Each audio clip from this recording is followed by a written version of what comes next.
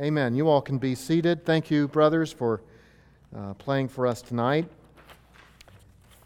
You have a handout, I hope, in your hand with an unusual title, Holy and Profane, Clean and Unclean, the Complicated Categories of Old Testament Living. Now, I have on the board an alternate title that's sort of a hook title.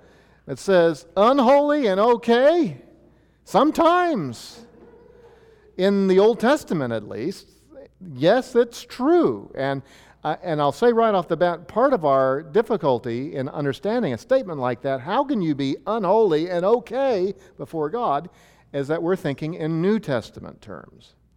But the Old Testament had a different category of things intended to train people in the knowledge of the Lord. So why am I talking about this topic tonight? It doesn't seem like it flows naturally out of 1 Samuel or out of Pastor Ed's lessons or anything like that.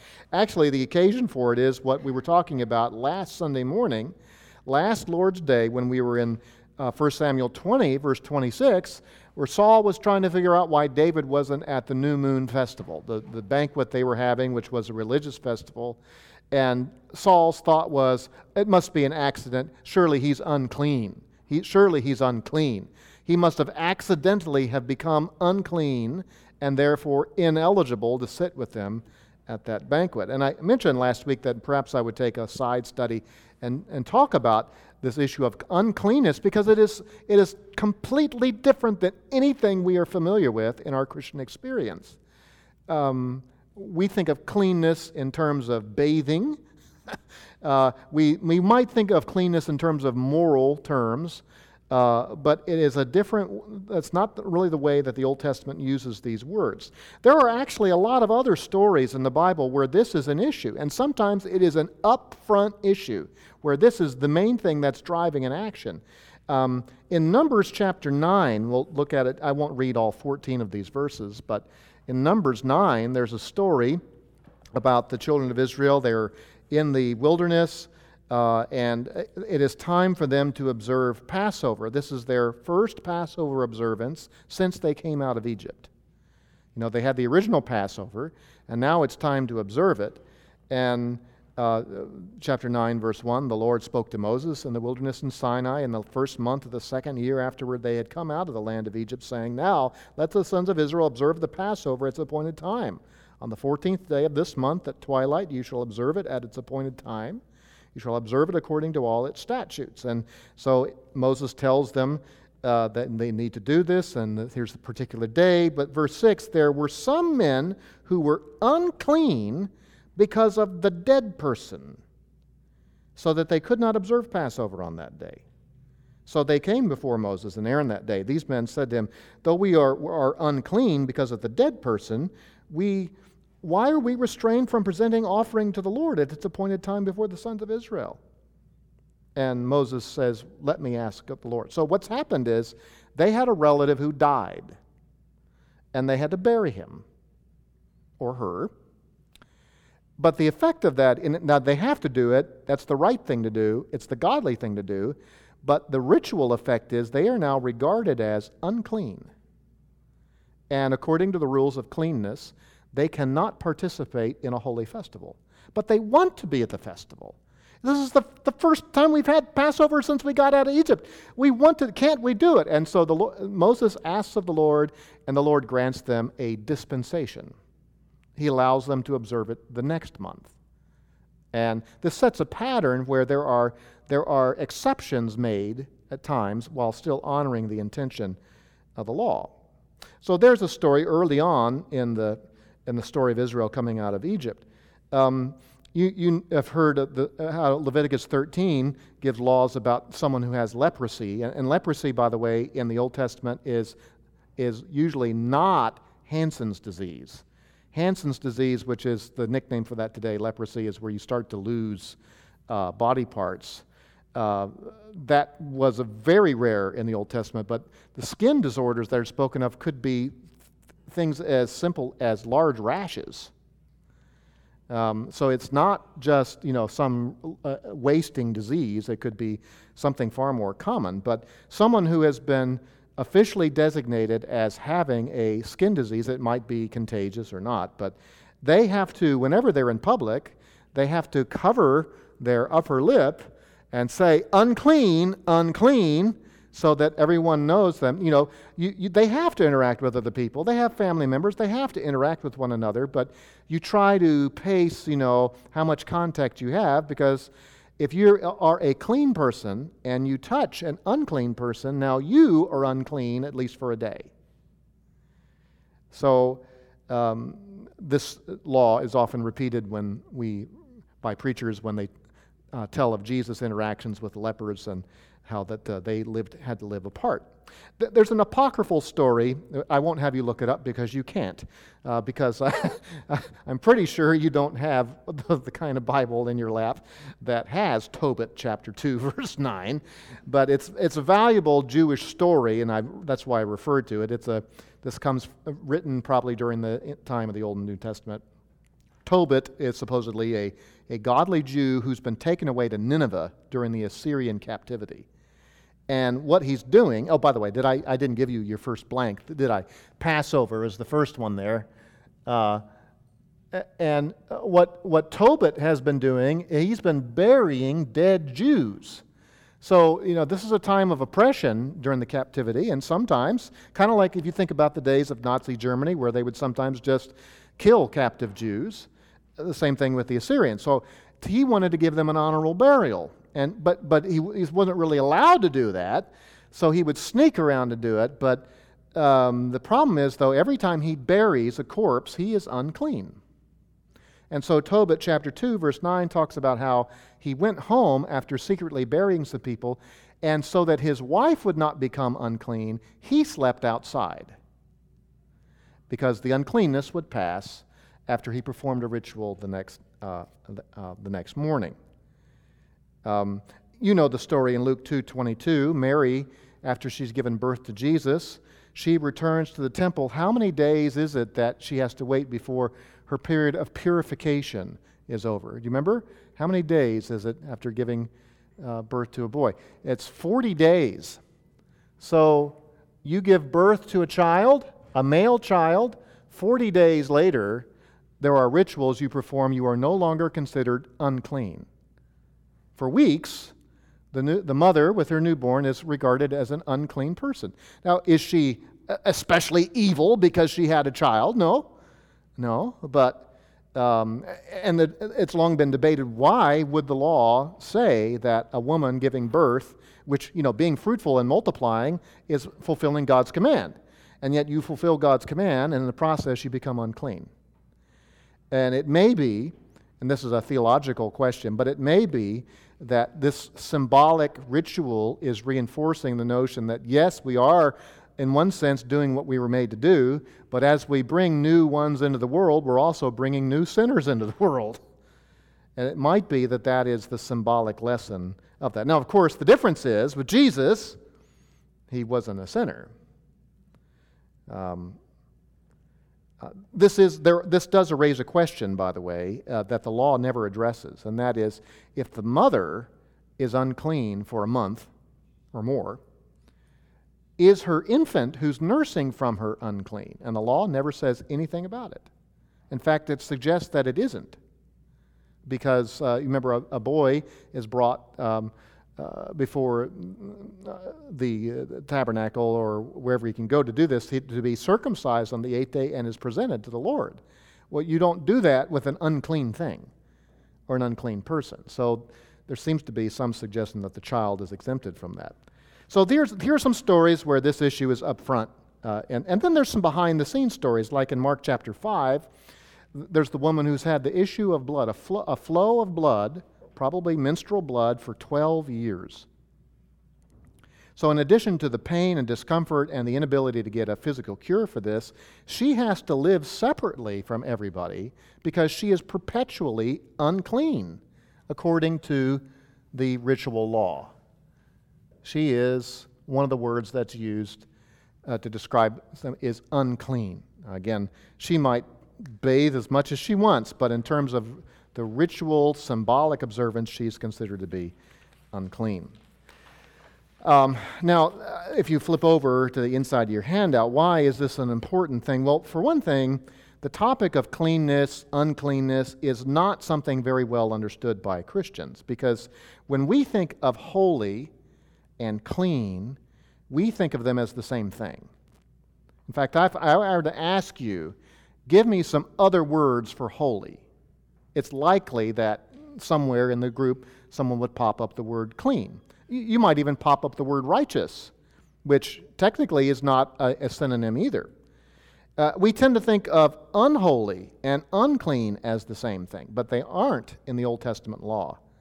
Now, we would agree, I think most Christians would agree, that there are some gray areas, that there are some things where there's debates, is this right or wrong, but generally speaking, we view life with two categories. There's right and wrong. There's holy and unholy. There's clean and unclean. There's righteous and unrighteous. That's generally how, using the New Testament, this is how we see the world. Yeah, maybe some gray areas in between, but in the Old Testament, the law given to Israel establishes a system with three categories. Three categories for their system of life. There is the category of holy, and then there is clean, and then there's unclean. And there are synonyms for all of these. Now, I want you to turn with me to Leviticus chapter 10.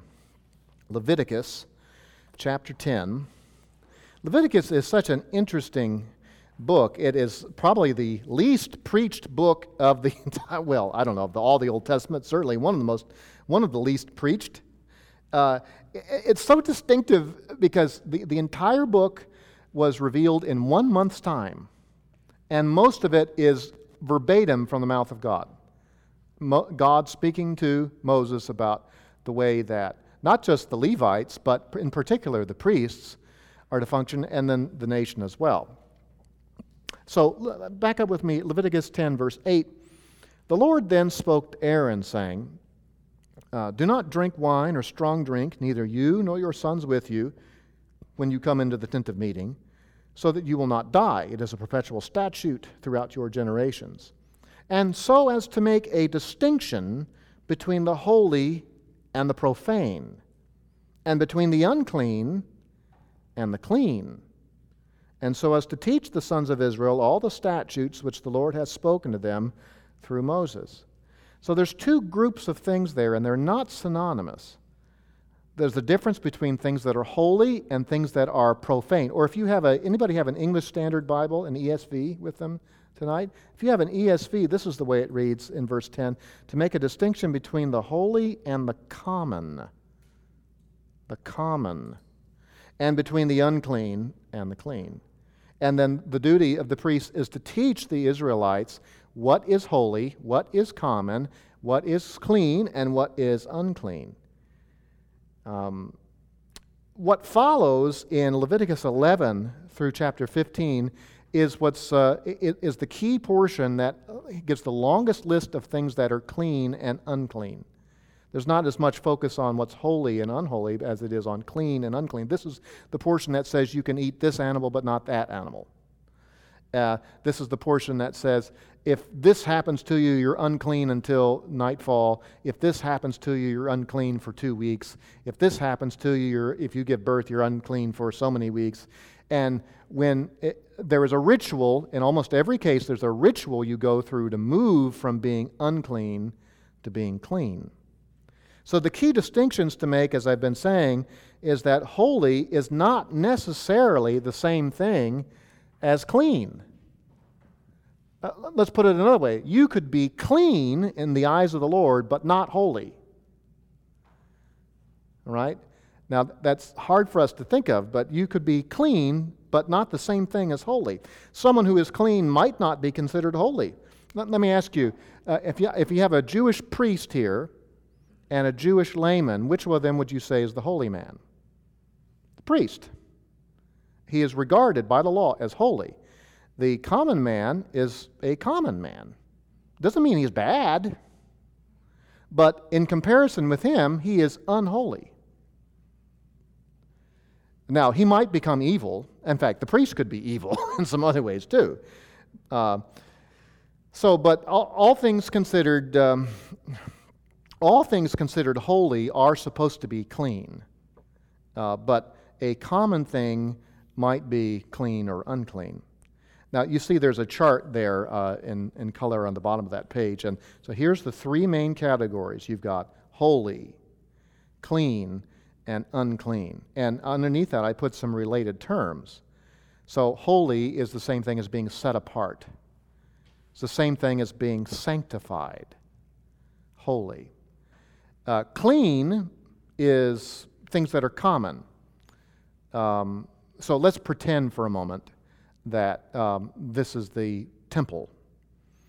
All of the furniture in here would be considered holy, even though these tables came from Costco. Same table at your house is just common. Same table at some house of ill repute, unclean. It's the usage that determines how it's regarded. So holy is set apart and sanctified. Clean, another word for that, that which is common, or even the word profane. You know, it used to be in English, profane just meant not holy. It didn't necessarily mean bad. Nowadays, when we say something is profane, we mean it's evil, profanity, for instance. Another word related to clean is cleansed. That which is cleansed has been made clean. And then over on the far side, unclean, well, these are things that are polluted, they are defiled, they are contaminated. Now, I'm going to flip the board over, and there's a couple charts here. These are not in your outline. I'll start here on the right side. You could say that when the Israelite viewed the world through the lens of the Old Testament, everything was either holy or unholy. But the unholy things might not be bad. The unholy thing might be clean. Or it might be unclean, which would be bad. Another term for this is common. Common things might be clean. They might be unclean. You might think of it as profane, whether it's clean or unclean. So these two things are closely related. These two things are also related because in the law, it is okay for clean things to be in contact with holy things. It's okay for a common Jew to talk with a priest. No problem. It's okay for a common worshiper to go to the tabernacle, the holy place. That's fine. Now, they can only go so far because there are degrees of holiness, right? But unclean things, though, cannot be in contact with that which is holy. And that's why David was thought to have been unclean and he couldn't participate in the holy festival. I've got a chart over here on the left side, and this is some circles. So let's think of some things that are holy. Let's take the tabernacle. I'm going to abbreviate it. The tabernacle, that's a holy thing, but a common thing would be, say, the camp of Israel. You know, when the Israelites are going through the wilderness and they're all encamped together, that's a common place. But outside the camp is where that's where the Gentiles are and the pagans are and the worshipers of false gods. Here's another way that this works. So the priests are regarded in a special way as holy, whereas the laymen, I'll use that word, are regarded as common, whereas the Gentiles are often, not always, but often considered unclean, mostly because they're engaged in idolatry. How about let's talk about animals. Sacrificial animals are holy. You bring the bull to the altar; it's holy. You take that same bull and slaughter it at home and have a barbecue; it's common. That's food. You're out in the field and you find a dead cow that's unclean. Dead animals, that is, animals that die on their own. Animals that sacrificed are holy. Animals that are butchered are clean. Animals that are found dead are unclean. It's a very different way of thinking about life. It's a bit complicated. Are you a bit confused at this point? Yes, and the ancient Israelite was too often. And that's why the priests were tasked with teaching them what was clean and unclean, what was holy and what was profane. And it got even more complicated as the centuries went on, and as the Jewish community spread across the world, and there were no priests anymore. And so highly regarded rabbis would be entrusted with the rabbi so-and-so. Here is this new vegetable. Is it clean or unclean? I don't know why I always give them a New York accent, but anyway. And so highly regarded people, they would try to make some determination, well, based on whatever, I think that's clean or that's unclean. Now, notice, please, and I'll come out of this chart now, notice that I'm not using the words like righteous or evil to describe these things, because it's not really the same category. You could be a profane person, a common person, and be very righteous. You could be a holy priest in terms of ritual, but be evil. In fact, that's one thing that the prophets thunder against. People who are holy in one sense are evil in another sense. So, a person could be unholy in one sense, but still righteous if outwardly and inwardly they are clean. All right, turn over to the third page with me. And I hinted at this before. Complicating all of this discussion is the fact that there are degrees of holiness. That there are some things that are holier than other things. Isn't that true? I mean, now in one sense, all of Israel was considered as holy. Leviticus 11:45, you shall be holy. Why? For I, the Lord your God, am holy. You shall be holy, for I am holy. So all of Israel, in one sense, was holy. And yet, again, as I said before, if you take Joe Schmo, that's actually might be a Jewish name, and put him next to a priest, the priest is the holy man, he is the common man. So there's a degree of holiness there. So kind of this chart of these three things, the chart what you put in the chart might be different depending on the topic you're discussing. So you as a common person might in one time be in the holy chart. The tabernacle was a holy place, for sure. The whole thing was holy. But when you went into the first chamber, the enclosed chamber that only the priest could go into, what was that place called? That's called the holy place. And behind that is another curtain, and that's called the Holy of Holies, which means the most holy place. Degrees of holiness.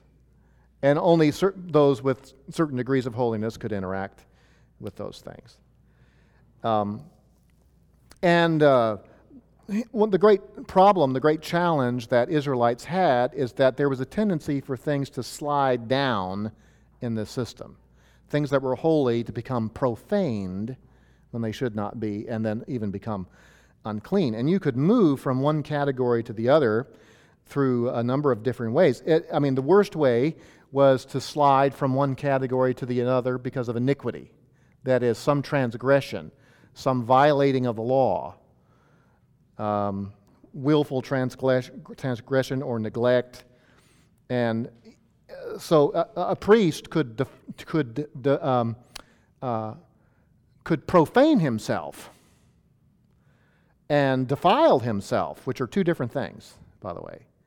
To profane yourself is to go from being holy to common. To defile yourself is to go from being clean to unclean. So with one sin, you could go whoop, whoop, down 2 steps. And to reverse that, there were rituals of sacrifice that were required to be performed. So sin is one way that brings about, but also it could be done by accident. Completely apart from your control, you might obtain a certain sickness, and certain sicknesses, according to the law, made you unclean. It might be incidental contact. Maybe you bump shoulders against someone and you didn't realize they were unclean, and after you bump shoulders, you hear them saying, unclean, unclean. Like, great, now I'm unclean. And there were even times where you could move from one to the other on purpose, for good purpose. That is, sometimes there were things that were holy for a while, but they weren't supposed to be holy forever. And the great example of that is the Nazarites. Turn with me to Numbers chapter 6. Numbers 6.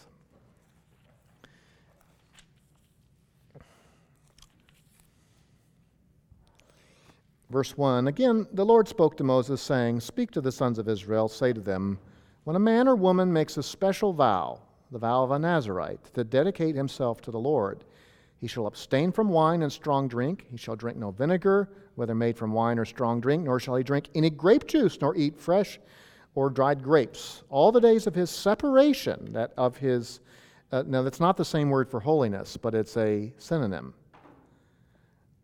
His set apartness, he shall not eat anything that is produced by the grapevine from the seeds, even of the skin. All the days of his vow of separation, no razor shall pass over his head. He shall be holy until the days are fulfilled for which he separated himself to the Lord. He shall let the locks of his hair on his head grow long. So then there's more rules about what he's to do and what he's not to do, what happens if he becomes defiled. Let's say he touches a dead body, a corpse, and now he's defiled. There's a special ritual he has to go through to regain, because he's been in a holy status and now he's all the way down to unclean. So there's special system for him that's different than the average person to get back to be regarded as holy. And it's a long chapter, but the chapter ends by saying, it ends in verse 21, it ends by saying there comes a point when this is done and he's no longer regarded as holy and he's just now regarded as clean. And there's a kind of a ritual to go through. That is a legitimate move. That's a legitimate profaning. Or the fancy word would be he is desacralized. It also happens elsewhere in the law. Let's say you've got a golden pitcher inside the tabernacle and it's used for holy purposes, but it's time to retire it. There's a procedure by which this holy thing now becomes a common thing. So things that have lost their holiness, the word for that is they are profaned. Now, usually things being profaned is bad. Can you read that? That's an A in there. Normally that's bad. You know, like you shall, like the law for the Sabbath day.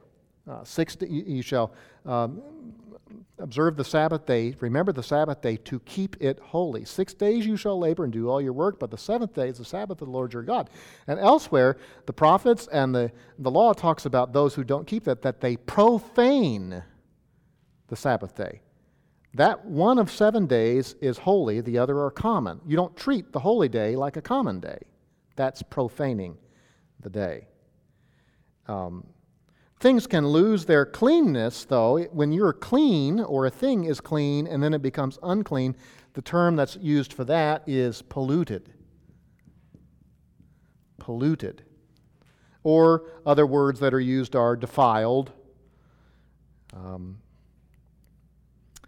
Now, there is a chart at the bottom of the page, and this comes from a commentary by Gordon Wenham, and I'm not going to draw it all on the board, but I'm going to use the boxes that I have up here to try to illustrate what happens. So the chart there says, okay, over on the far left, you've got things that are holy.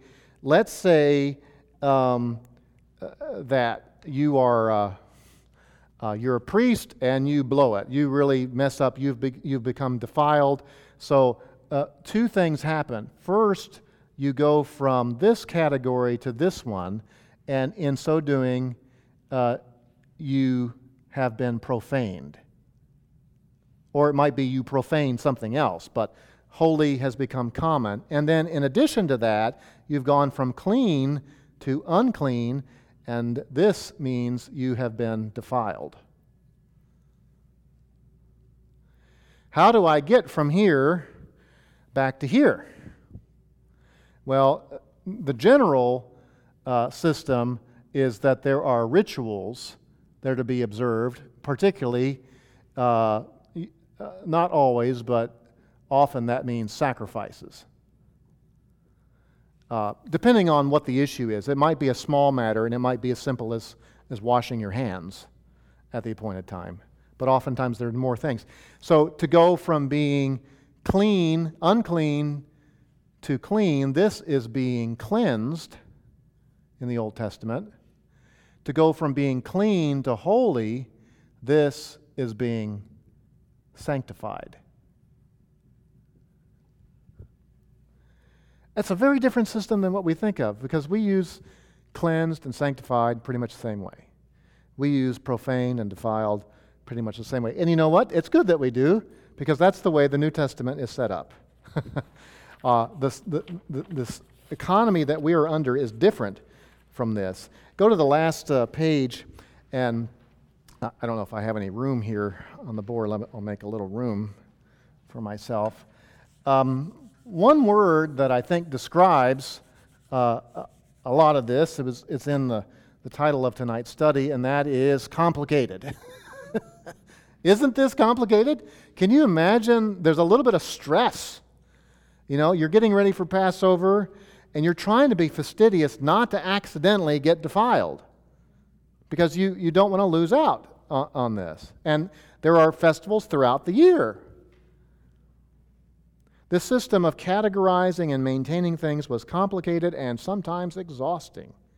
Especially challenging were accidental situations where people, through no fault of their own, became unclean. And that's why the law has sacrifices for things that are called unintentional sins.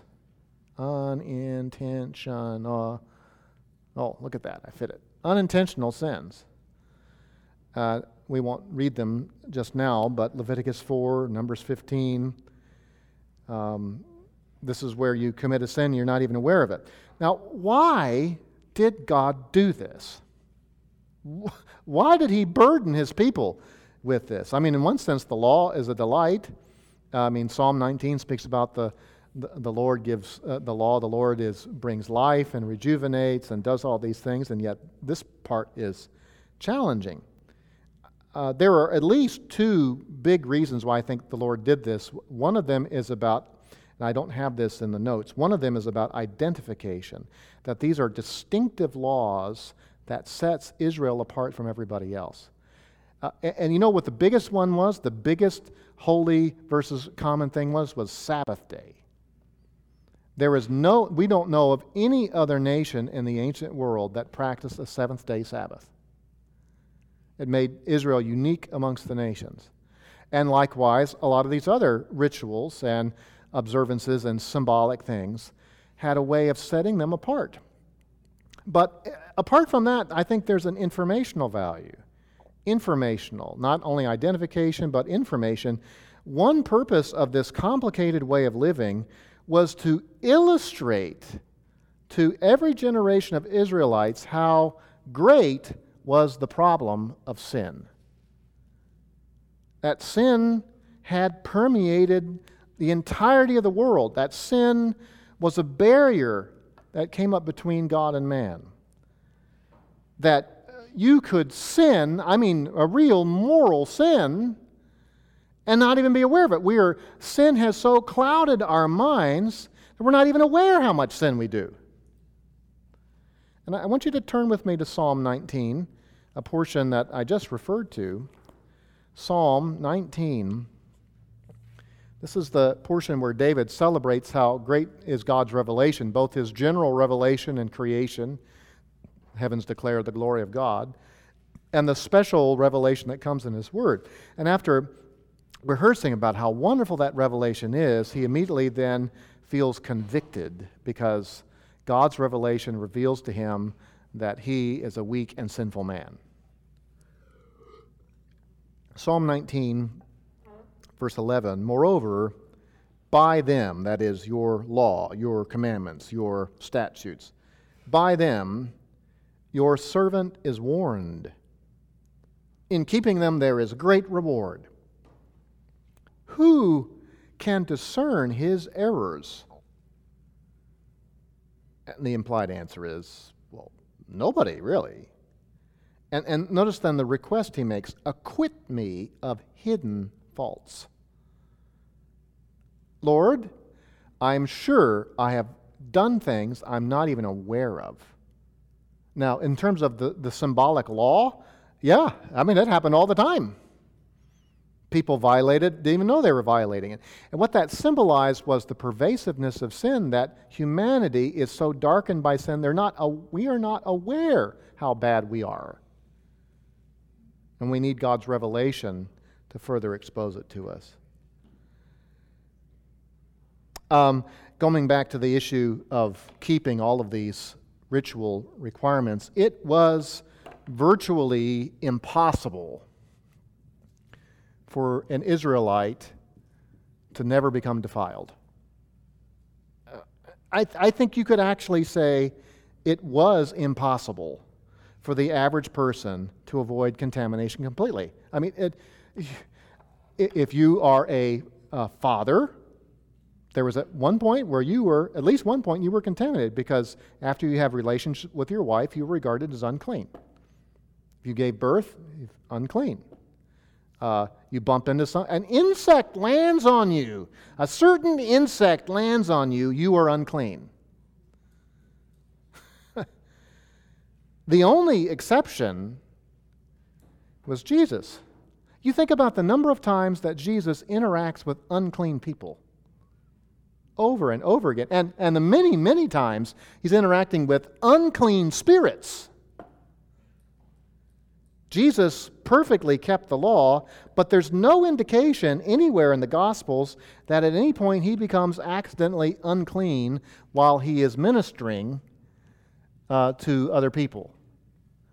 I mean, there are unclean people, like the woman who has been, remember the story in Matthew 5, the woman who's had that flow of blood for 12 years, and what does she do?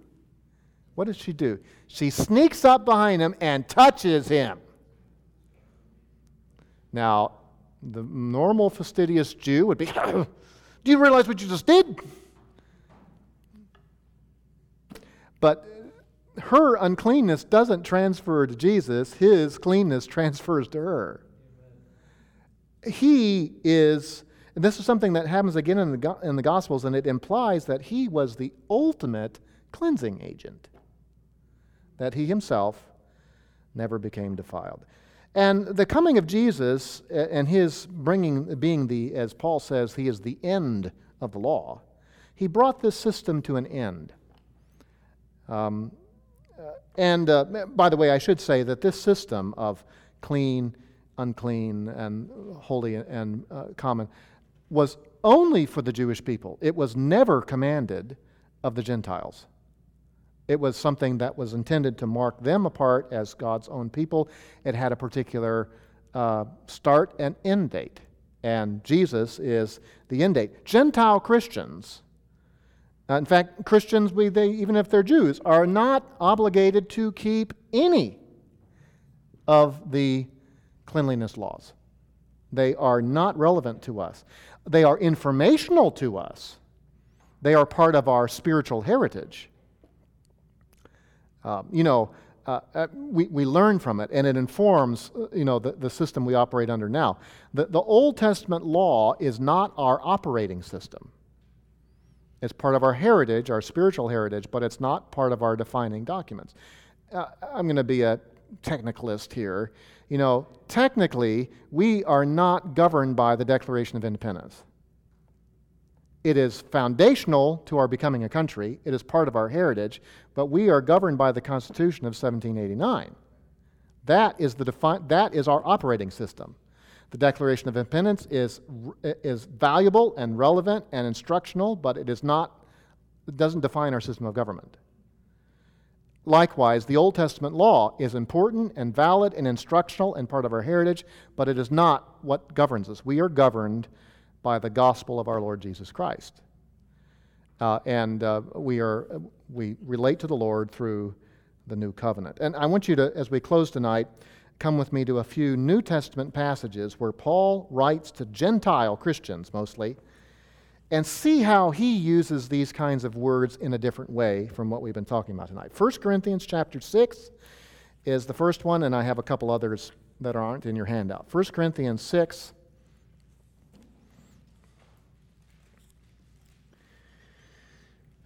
verses 9, 10, and 11.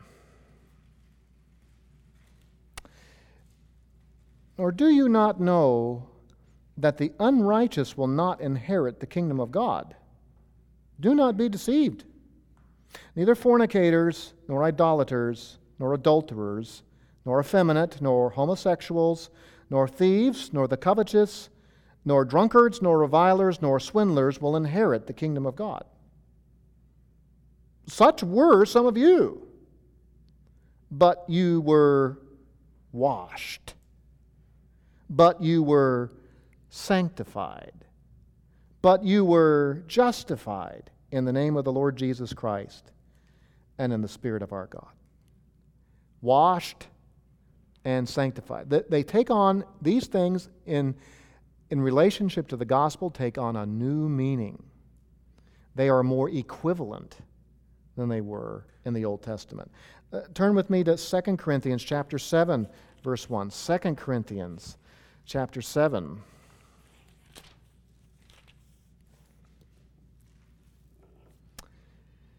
Therefore, having these promises, beloved, let us cleanse ourselves from all defilement of flesh and spirit, perfecting holiness in the fear of God. See, in Christian thinking, spiritual cleansing and spiritual holiness are on the same plane. These are Gentile Christians he's writing to. There's no rituals to be going through. We're talking about spiritual realities. And we'll look at one more together, Ephesians 5, verse 26. Ephesians 5.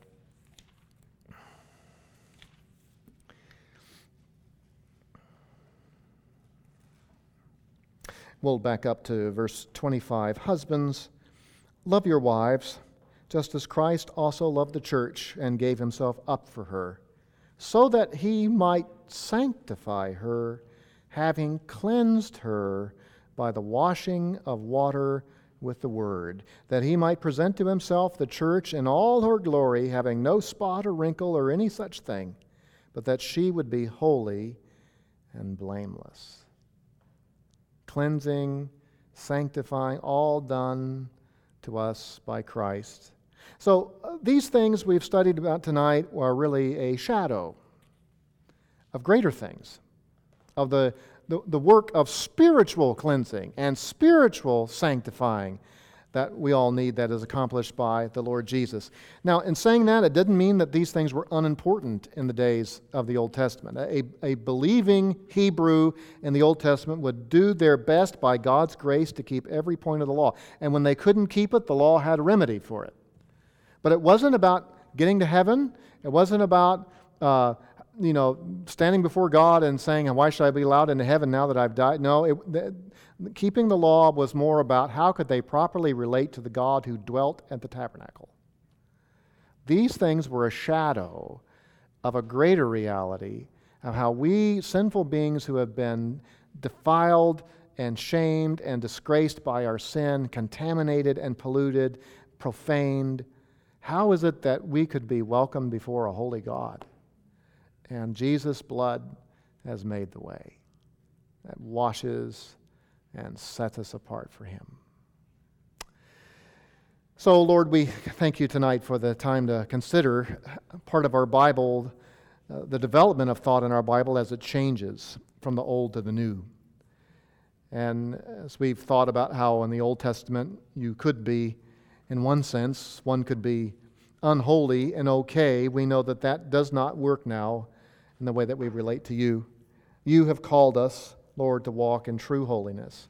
You, in fact, have given us the holiness of Christ in terms of our standing before you, and you call us to live in accordance with our standing. So, our God, grow us in the grace. The same grace that saved us is the grace that grows us in Christ-likeness. and living a more holy life day by day, and living a life of cleansing, and knowing that when we sin, when we fall short, there is the cleansing blood of Jesus to assure us that we are still His and that we might commune with Him fully. So we offer up ourselves to you and our daily walk to you in Jesus' wonderful name. Amen.